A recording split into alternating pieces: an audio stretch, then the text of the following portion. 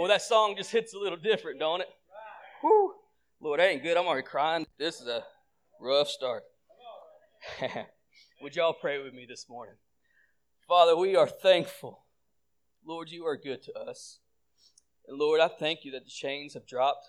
Lord, you have removed our sins as far as the east is from the west, never to be brought up and never to remind us again. Lord, you are a forgiving God. And Lord, this morning we just come to your throne of mercy and grace. Lord, we just thank you again for this time together. Lord, we thank you for this church. We thank you for the people that make up this church. Lord, I just thank you so much for this opportunity to be up here this morning. Lord, I pray that you speak through me and in me. Lord, use me as your vessel to pour into as I pour out onto others, Lord. And Lord, I just pray these things in your awesome holy name. Amen. Amen. Go ahead and you can have a seat as I dry my face. Happy Father's Day, by the way. I hope y'all have had a great one already. Daniel, I don't know if your camera guy can zoom in, not on my face, but my kids brought me some Father's Day socks. I don't know if y'all can y'all see that? I don't know if y'all can zoom in or not. Can you? There you are. How about that? So they bought me some Father's Day socks, and I told them I was going to wear it. They laughed and loved them, and I said, well, I'm going to rock them out anyway. So I don't care what you're wearing today. I trump you because I got my SpongeBob SquarePants socks on.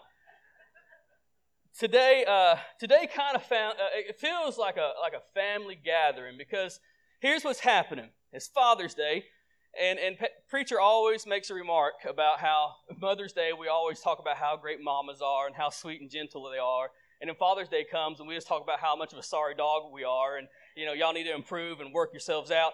And it's not going to be like that this morning, but it is Father's Day, so we have to acknowledge it. But also in our second service, we're doing our senior recognition, and we have about 25 or so seniors that's going to come and be recognized in the second service, and I praise God for that. That's amazing. And so it's kind of in my mind, I started picturing this is kind of like a family gathering. It's a big deal, and I don't know about you, but maybe you can relate to this, but growing up, we had family gatherings, and they were some of my most favorite times growing up because you would have maybe a family reunion or some kind of holiday or July 4th or something like that. Everybody would get together, and everybody the cousins would be out there playing in the yard. They'd be playing basketball or baseball out there hanging out, and the parents and the aunts and uncles and everybody, they're hanging out on the porch or looking off the deck or hanging out inside, and they're just talking about stuff, the weightier things, politics. They're talking about marriage and finances and work, and the kids are out there chasing each other with sticks. I mean, it's a great time at those family gatherings. And then my most favorite time of the family gathering comes. Food. The food time comes. And growing up, I don't know about you, but we always had two different tables. Did y'all have two different tables? You had what was known as the adult table, and you had what was known as the kids' table, right? Now, my kids' tables, when I was growing up, were not this nice. We usually had grandma's card table. It was about to fall apart, and you bump it just a little bit, and the thing goes to wobbling, and your drink goes spilling everywhere. You know what I'm talking about. And so growing up, you had the adult table, and you had the kids' table. And they were different, a lot different, because at the adult table, usually you had actual real glasses. You had some real plates. You had some real silverware. The portions were bigger at the adult table. At the kids' table, You had like Capri Suns, those Hugs. Those Hugs drinks. Anybody know what I'm talking about? The little barrels. This is kind of embarrassing. Growing up, they just ripped that tinfoil off and you just cut your lip all to pieces because that plastic rim was as sharp as a knife, and so you're just drinking out of this Hugs cup, sharp as all get out. It wasn't until about 3 weeks ago we was having life group and we bought one of those big boxes of those Hug drinks. There's straws in the bottom of them. You just punch it through My whole life, I'm getting cut to pieces like Freddy Krueger, I'm just getting, and I'm like, Mama, just put the straw in this whole time. And so anyways, just caveat to that. But at the kids' table, you have messes, you have spills, but you have a lot of laughter that happens at the kids' table. Everybody's making jokes and they're poking fun at each other. At the adult table, there's a lot of conversations that are happening about how grandma and grandpa fell in love. And they're talking about how much trouble your mama used to get in when they were your age, or how much your daddy used to get in trouble when they were your age. And there's a lot of things going on here. And here's what I've realized is the kids' table is missing out on what's happening at the adult table. And the adult table is missing out what's happening at the kids' table. I'm not saying go home and kick your kids' tables, burn them. I'm not saying that, but I'm saying we each have something to offer to the other. And what I have realized is our churches are looking a lot like the adult table and the kids' table. Growing up, remember, you had kids' church, but then if you went to the main sanctuary, what did you call it? Big church, right? You're a kid, and whenever it's Sunday morning, you get to go to the worship time, you went to big church. Now, again, I'm not saying let's do away with kids' programs. I'm a student pastor. I'm not trying to talk myself out of a job here, okay? But what I'm saying is there's a transition that happens. And today we're going to be honoring and recognizing that transition with our seniors, how they're graduating. And for a senior, a high school graduate, this is what happens. The transition out of high school is one of the most difficult transitions in their human life, but also in their spiritual life. Because you find out 50 to 70% of kids who graduate high school and have some kind of faith when they graduate completely leave the church. 50 to 70% of kids who graduate leave the church. This is why. This is what happens. Because they come to the kids' table and they're like, I don't have a spot here anymore. And they come over here to the adult table. I don't have a spot here either. And so if you don't have a spot at either table, what do? You leave the meal. And so what's happening is we have young people leaving the church because they cannot find a place at the table. And so Jesus actually kind of in a way addresses this issue. And I'm going to be kind of just referencing real quick Mark chapter 10. It's not going to be up here. But Mark chapter 10, you find Jesus walking with his disciples, and they're talking about some heavy things. They're talking about divorce. They're talking about money. They're talking about some heavy topics. Well, in chapter 10 of Mark, you find also Jesus is there, and some people start bringing kids to Jesus. All right, if you looked at the conversation Jesus was having with his disciples, you would say he's having some adult table conversations. And then all of a sudden, these kids show up. And what did his disciples try to do? Try to keep the kids away, right? And he says, no, let them come to me. Let the kingdom of God is made up of such as these. Let them come to me. What was Jesus doing? He was inviting them to the table. Come on, this is for you too. Come on to the table. I love that Jesus does that. He addresses something that we take so for granted. And so here we are. Here's where we're going to spend the bulk of our time is in Nehemiah. So go ahead and grab your Bibles. Turn to Nehemiah chapter 1. Nehemiah chapter 1, because in Nehemiah, we find that everybody has a place at the table. So here's what I want you to do. As you're finding Nehemiah, everybody look up at me when you find Nehemiah. When you find Nehemiah, look up at me because I'm going to need your help. Because you have heard Father's Day and you've heard senior recognition. And immediately some of you are like, I'm not graduating and I ain't a daddy. And so you've clicked off. Like, done. No. See, I need your attention because this is for everybody in this place right now. Or this is going to be for everybody, not just seniors, not just fathers. This is for everybody. We all have a challenge this morning. So everybody, I want you to pretend you're grabbing a radio knob. Everybody do this. It's going to look awkward, but we're going to embrace the awkward. Okay, here we go. And start fiddling with the dial a little bit. There you go. You know what you're doing?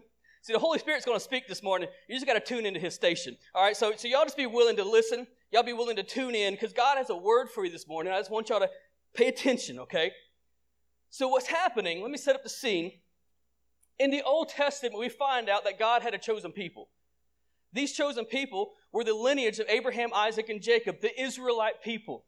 Now, God didn't just choose a people because He wanted to exclude people. He chose these people because He wanted to do a work through these people in order to reach the whole world. So the Israelite people were His chosen people in the Old Testament. And we find that through these people, they lived in Egypt, in bondage. God delivered them from Egypt and put them in the promised land. And they lived in the promised land for some 400 years, living under a series of judges. And then they got jealous and said, we want a king. Everybody else has got a king. Give us a king. So God gave them a king. His name was Saul. After King Saul came King David. King Saul was kind of a train wreck. King David is arguably the greatest king that Israel ever had. After King David came his son, King Solomon. After King Solomon came his son, King Rehoboam. Under the reign of King Rehoboam, the 12 tribes of Israel divided up into two separate nations, the northern and the southern. The northern was Israel, the southern was Judah. All right, everybody tracking with me? We good? All right, so you have northern Israel, southern Judah. Now, the southern Judah existed as a political empire a lot longer than the northern. For about 135 years longer than Israel, Judah existed as its own government. But then something happened. See, the northern kingdom was attacked and conquered by the Assyrians. And so they were in captivity by the Assyrians. But the southern kingdom was eventually attacked and conquered by the Babylonians. And we find in the book of Jeremiah, that is not a book, Jeremiah, in the book of Jeremiah, go ahead and laugh. All right. In the book of Jeremiah, at the end of Jeremiah, you find that King Nebuchadnezzar took over Jerusalem and destroyed it. Completely just burned the gates, tore down the temple, tore down the walls, destroyed Jerusalem, and then took all the Israelites into bondage. You get to the book of Ezra, and you find out that through King Cyrus, the king of Persia, he allows the exiled Israelites to go back to Jerusalem, to go rebuild their city. And so they go back to Jerusalem, and the very first thing they rebuild is the temple. And this is kind of a bittersweet moment. You can read about it because the older people remember what Solomon's temple looks like.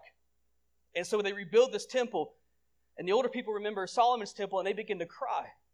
But the younger people begin to rejoice and celebrate because they have the temple again. They're excited. But here's the issue. They rebuild the temple, but leave the walls destroyed. The walls stay broken. And I was challenged when I read this because I find this so true even in our modern day that so many times, as long as we have the church, we're okay to ignore what's broken outside of the church. And this is what happened. They had their gatherings. They had their worship. They had everything that they thought they needed as a community of believers. But there was brokenness outside of the church, and they ignored it. And they turned a blind eye to it. And they tolerated it. And walked around the broken remains of the wall, but never picked up a hammer, never picked up a chisel to do anything about it. They just lived like that. And so you get to Nehemiah chapter 1. And this is where we're going to be kind of starting at. Nehemiah gets word. Nehemiah chapter 1 verse 3. Word gets back to him about the state of what's going on in Jerusalem. Nehemiah 1:3 says this. And they said unto me, the remnant that are left of the captivity there in the province are in great affliction and reproach. The wall of Jerusalem also is broken down, and the gates thereof are burned with fire. So Nehemiah gets word. He gets upset about this. In chapter 2, we find out that he's so depressed. King Artaxerxes looks at him and says, what's wrong, Nehemiah? He says, my people are in trouble. King, can I just please go back to my hometown? And the king allows him to go back home. But this is what is interesting. This issue in Jerusalem has existed for 15 years. They have lived without a wall for 15 years. In that time period, a city without a wall was useless. It was always prone to attack. It's always prone to destruction. It was always prone to robbery. It was always prone to the chaos outside of the walls. And so this city was always vulnerable to attack. And Nehemiah says, I'm burdened. I want to go back to my city. So King Artaxerxes allows him to go back to his city. And he takes a trip. Chapter 2, verse 17. He actually goes and he looks at the city. Chapter 2, verse 17 says this. He gets the people together. He says, then I said unto them, you see the distress that we are in? In other words, look at the state of our condition. You see what I see? This is what he's saying.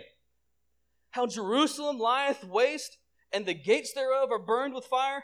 Come and let us build up the wall of Jerusalem, that we be nor a reproach. So the title of my message today, if you're taking notes, is Fix What's Broken. Fix what's broken. And point number one, if we're going to fix what's broken, number one, we have to name what is broken. We have to put a name to it. See, the world that we live in is full of brokenness. Would you agree? If you watch the news recently, there's brokenness in our world. And there's chaos in our world. And there's hurting people in our world today. And I give grace and I give space to our high school graduates because I'm asking them questions like, what are you going to do next? And they give me questions. They're like, I might go to Wallace for a couple of years. I'm going to get my basics. I don't know. I'm thinking about, I'm working full-time now. I'm kind of thinking. And so they're trying to scramble, trying to think of what's next. And so I kind of pause it and I say, hey, listen. Let me ask you a question. What kind of problems do you want to fix? That's a different question, right? What kind of problems you want to fix? Well, I don't know. I never really thought about that. Because if you're spending your whole time just trying to get a job and not trying to fix anything, then that could be a waste of time. And so I said, think of a problem you're wanting to fix and then pursue that. And so that gives them thinking a different way. And here's the thing. Here's the thing. When we look at the church, we cannot be ignorant to the fact that there's brokenness that's happening outside the walls of this church. And the problem is, we're afraid to name it sometimes. But if you're not willing to name the problem, then you will never fix the problem. Do you hear what if you're never going to name what is broken, you'll never fix what is broken. And so Nehemiah says, don't you see what is broken, church? Let's do something about this. See, we need a holy dissatisfaction with what is broken in our world. Too many times we become tolerant and acceptant of what's going on, but we need to be dissatisfied with what's happening. Jesus, would you agree, was not a passive, tolerant person. No, you read the books you read Matthew, Mark, Luke, and John, you find out that Jesus was a man on a mission. He hung out with lepers. He touched lepers. That was a no-no, but he wasn't worried. He touched lepers. He hung out with Samaritan women. He hung out with tax collectors and sinners. Man, he turned over tables in the temple. He was a man on a mission. He wasn't tolerant of what was broken. He pursued it. He made a difference. He made change. And so if we're going to be like him, then it's about time that we don't get tolerant of what's broken. Matter of fact, if I was to ask a question right now, families in this room,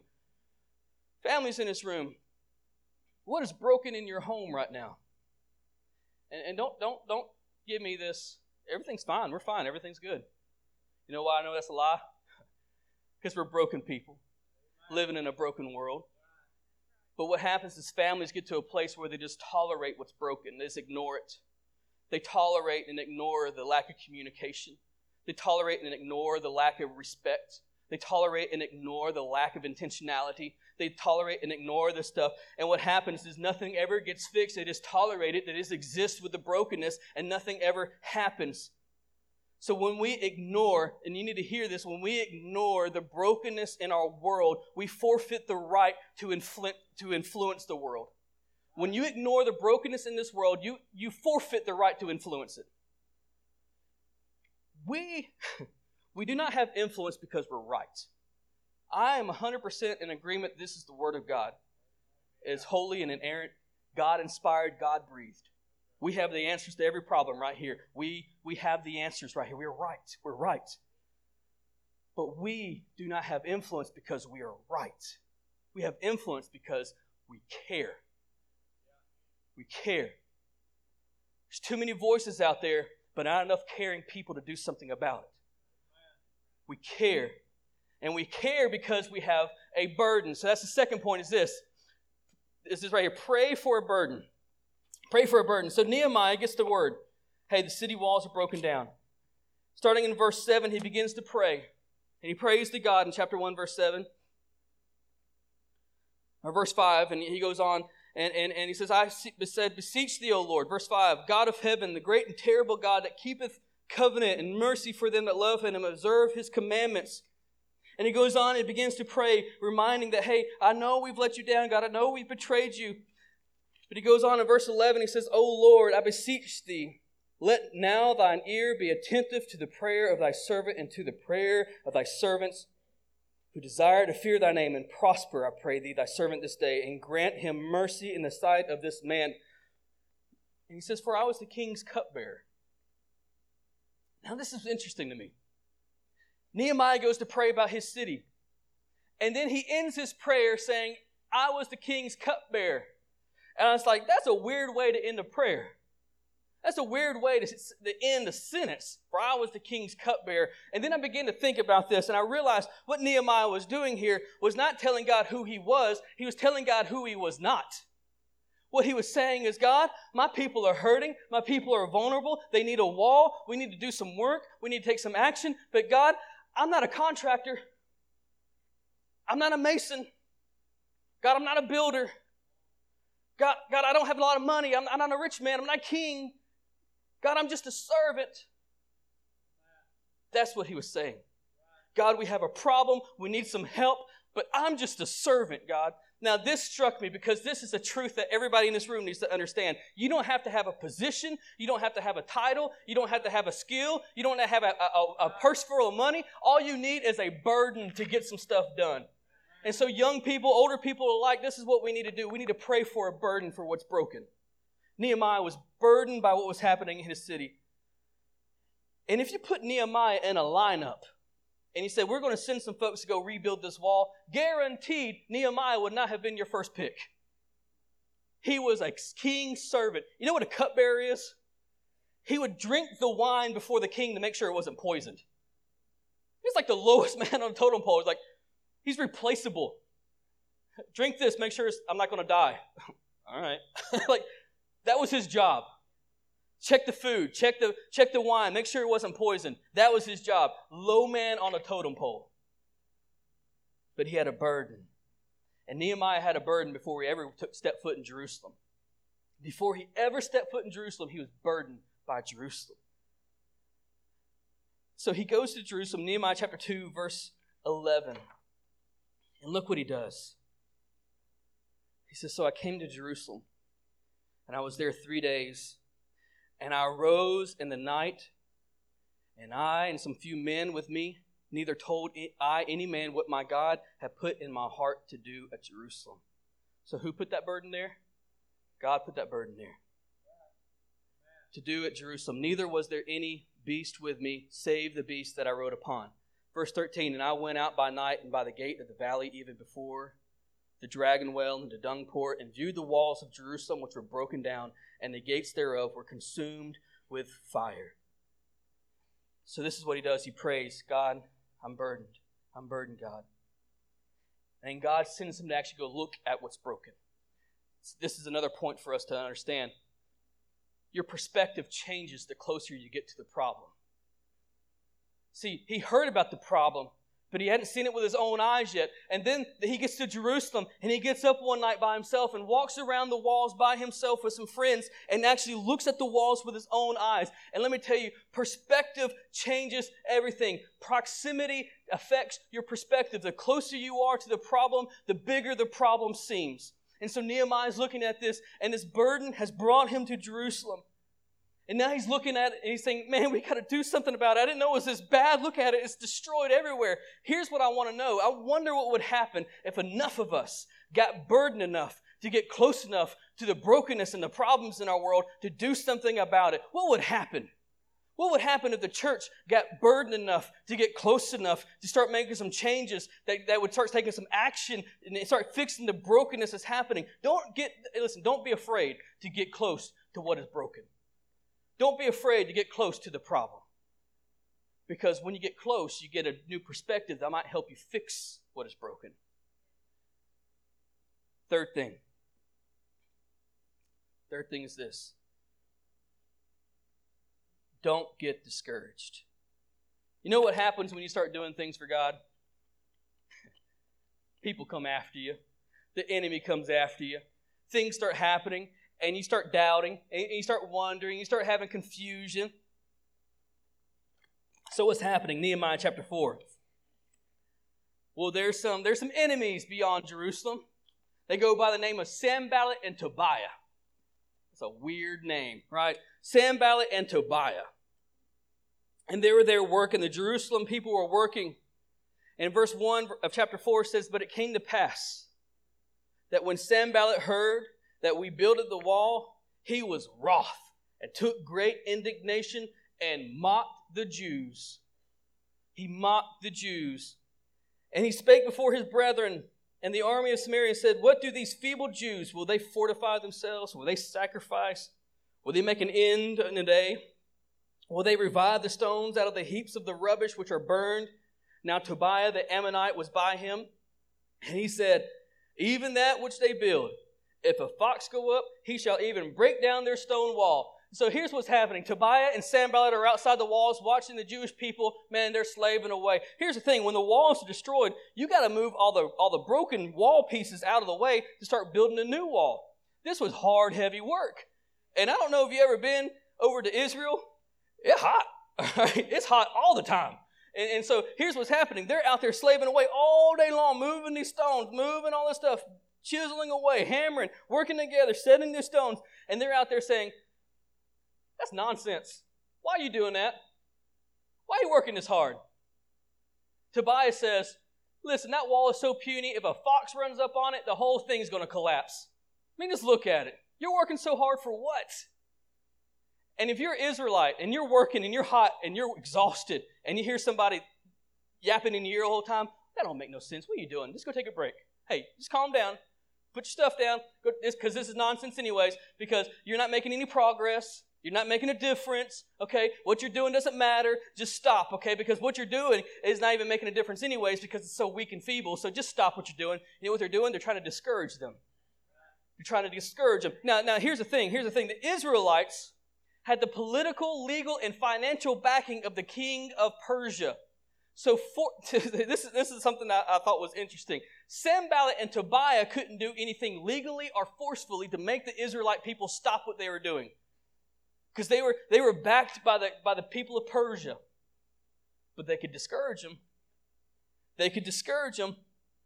Life is full of difficult tasks. Would you agree? There's some difficult things. Young people, when you go off to college, you're going to be frustrated, all right? You're going to be frustrated by your professors. You're going to be frustrated by the workload. You're going to be frustrated by the financial burden. You're going to be frustrated by everything that comes with it. You're going to be worn down to the nub.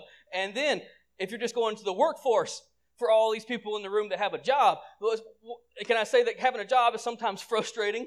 You get frustrating bosses. You got frustrating coworkers. You got people that call out, and now you got to take up their load too. And all of a sudden, it's just frustrating and stressful. And sometimes it's easy to get discouraged. How many times have you come home from work and thinking, I'm quitting tomorrow. I'm done. I'm giving my resignation. I'm done. Okay, I'm done with this. And be like, you are the boss. Like, I don't care. I'm done. Like, I'm leaving tomorrow. It's discouraging. But add the title Christian to that. A Christian student. A Christian employee, a Christian teacher, a Christian business owner, a Christian doctor. Now, not only do you have the stress that comes with the job and the position and everything else, but now you have the stress of being mocked and criticized and being come against all the time because of your moral convictions and because of your faith and because of your stances. And now, not only are you toting the weight of your job, not only are you toting the weight of the school, but now you're toting the weight of the name of Jesus. And it's easy to get discouraged. And so the people are getting discouraged. And look what Nehemiah does. Let me just say this. The thing about discouragement is this. Discouragement, it's not that we become more aware of the bad things. What discouragement is that it takes our focus away from the good things, where all we see is the bad things. Because life is full of tough things and bad things, but the moment you start losing sight of the good things is the moment you get discouraged. And so what was happening is the Israelite people were losing focus of the good that they were doing, because Sanballat and Tobiah were in their ear constantly telling them, you're not making a difference. What you're doing doesn't matter. Just put down the rocks. Put down the hammers. Just stop. You're not making a difference. And so they're losing focus of the good and focusing on the bad. And Nehemiah does something that I think we all should do. He prays. He prays, verse 4, chapter 4. And this is a prayer, all right? This is one of them angry prayers. Anybody ever prayed angry before? This is an angry prayer. He says, hear, O our God, for we are despised, and turn their reproach upon their own head, and give them for a prey in the land of captivity, and cover not their iniquity, and let not their sin be blotted out from before thee, for they have provoked thee to anger before the builders. So this is what he's saying.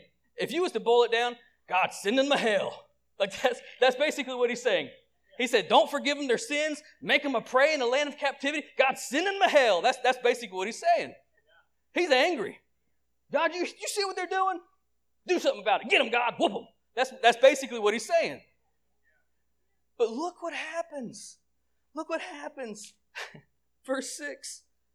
So built we the wall, and the wall was joined together unto the half thereof, for the people had a mind to work. Okay, a few verses before, they were getting discouraged because of all the talk. Nehemiah prays. All of a sudden, into verse 6, they have a mind to work. Now, I noticed this. Now, let's think about this. Here's what I noticed about prayer. Nehemiah said, God, get them. But you know what God did? He got his people.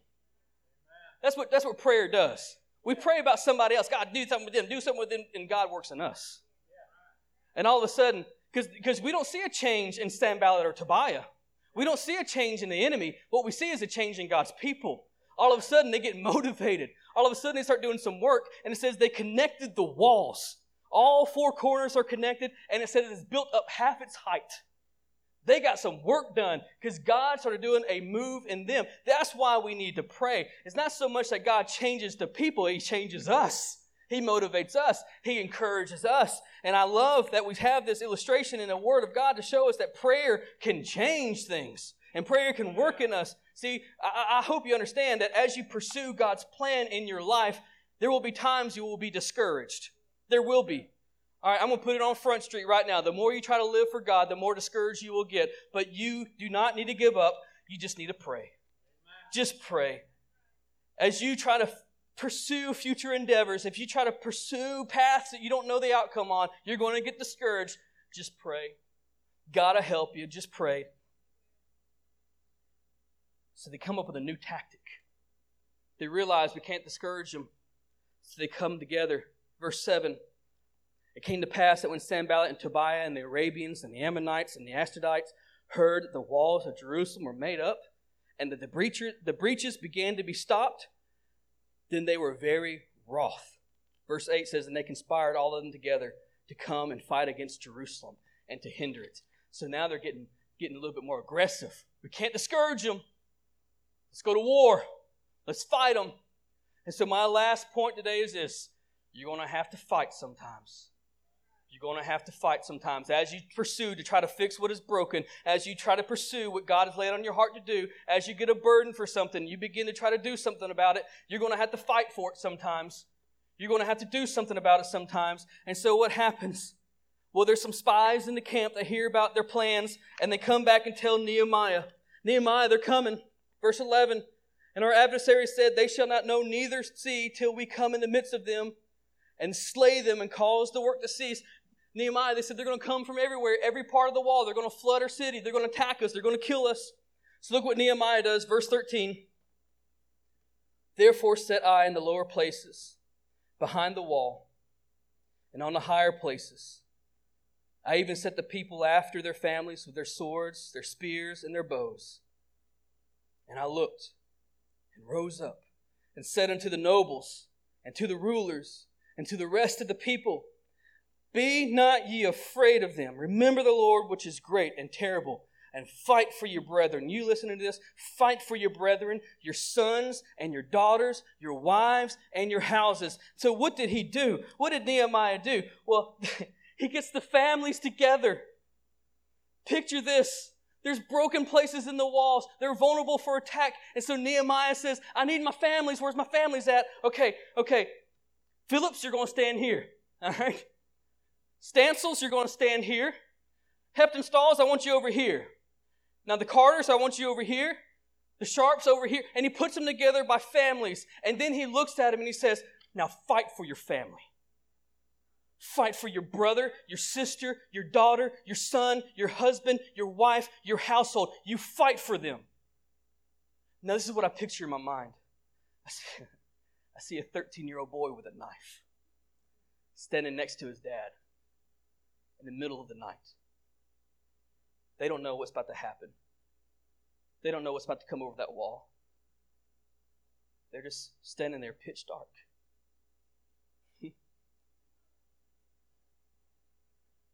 They're fighting together. They're fighting together. See, this is what I realized. We have a great pastor. Pastor Malcolm is gifted and anointed. He's a man of God. I love that man. He's a great pastor. Dustin Phillips is the smartest man I know. I'm not saying that for a raise because he won't give one anyways. But Dustin Phillips is the smartest man I know. Josh Stansel does a phenomenal job with our kids. Mindy Ward does a phenomenal job with our toddlers. I'm amazing, all right? And so this is the thing. As good as we are as a staff, we can't fix what is broken without our families. And we need our families to fight together, to stand in the broken places, in the gaps in the walls, and say, let's fight and do this together. Come together. So listen to me, young people in this room, this is your Old Testament invitation to come to the table. All right, this is what's happening. This is what God is doing. He says, no, you come join the adult table right now because we need you. We need you right now. We got a war to fight. We got brokenness in our cities. We got brokenness in our world. And we need some young people to come to the fight and help us win. So listen, if ever you thought that you didn't have a place in this church, I want to tell you, we need you. We need you to fight. We need you to join arms together and go to war with us. And this is what happens. Sanballat and Tobiah realize that there's families in the gaps and they can't conquer the walls like they wanted to, so they give up and they run away. Because the families were willing to fight, the enemy ran. Y'all didn't hear me. Because the families were willing to fight, the enemy ran away. All right, do you hear what I'm saying? Imagine what would happen if we started putting tables together in our churches and saying we need our families to stand and fight. Listen, fathers, I know I was going to leave you alone, but I can't. It's Father's Day. Fathers, you need to fight for your kids. You need to fight for your wife. Fight for your marriage. There's enough passive, clueless, absent fathers out there. We need some real men to step up and take a position in their families where they're going to say, I'm going to fight for you. I'm going to fight to help fix what is broken. I'm going to fight. The church will thrive if we come together. As a matter of fact, I don't even know we have any volunteers in here. Do I have anybody who's ever volunteered in children's programs, teen programs, anything of that nature, from babies to teenagers? Has anybody in this room ever done that? Just raise your hand. All right. If you would, stand up real quick. You didn't think I was going to make you stand up. Stand up. It's called a bait and switch. All right. Now, everybody look around this room. If you've ever, not just in just church, but just church in general, you've helped out in some kind of capacity in children's. See, this is what, y'all keep standing. See, this is what I want y'all to understand. Every family has that crazy uncle or that crazy aunt. You know what I'm talking about?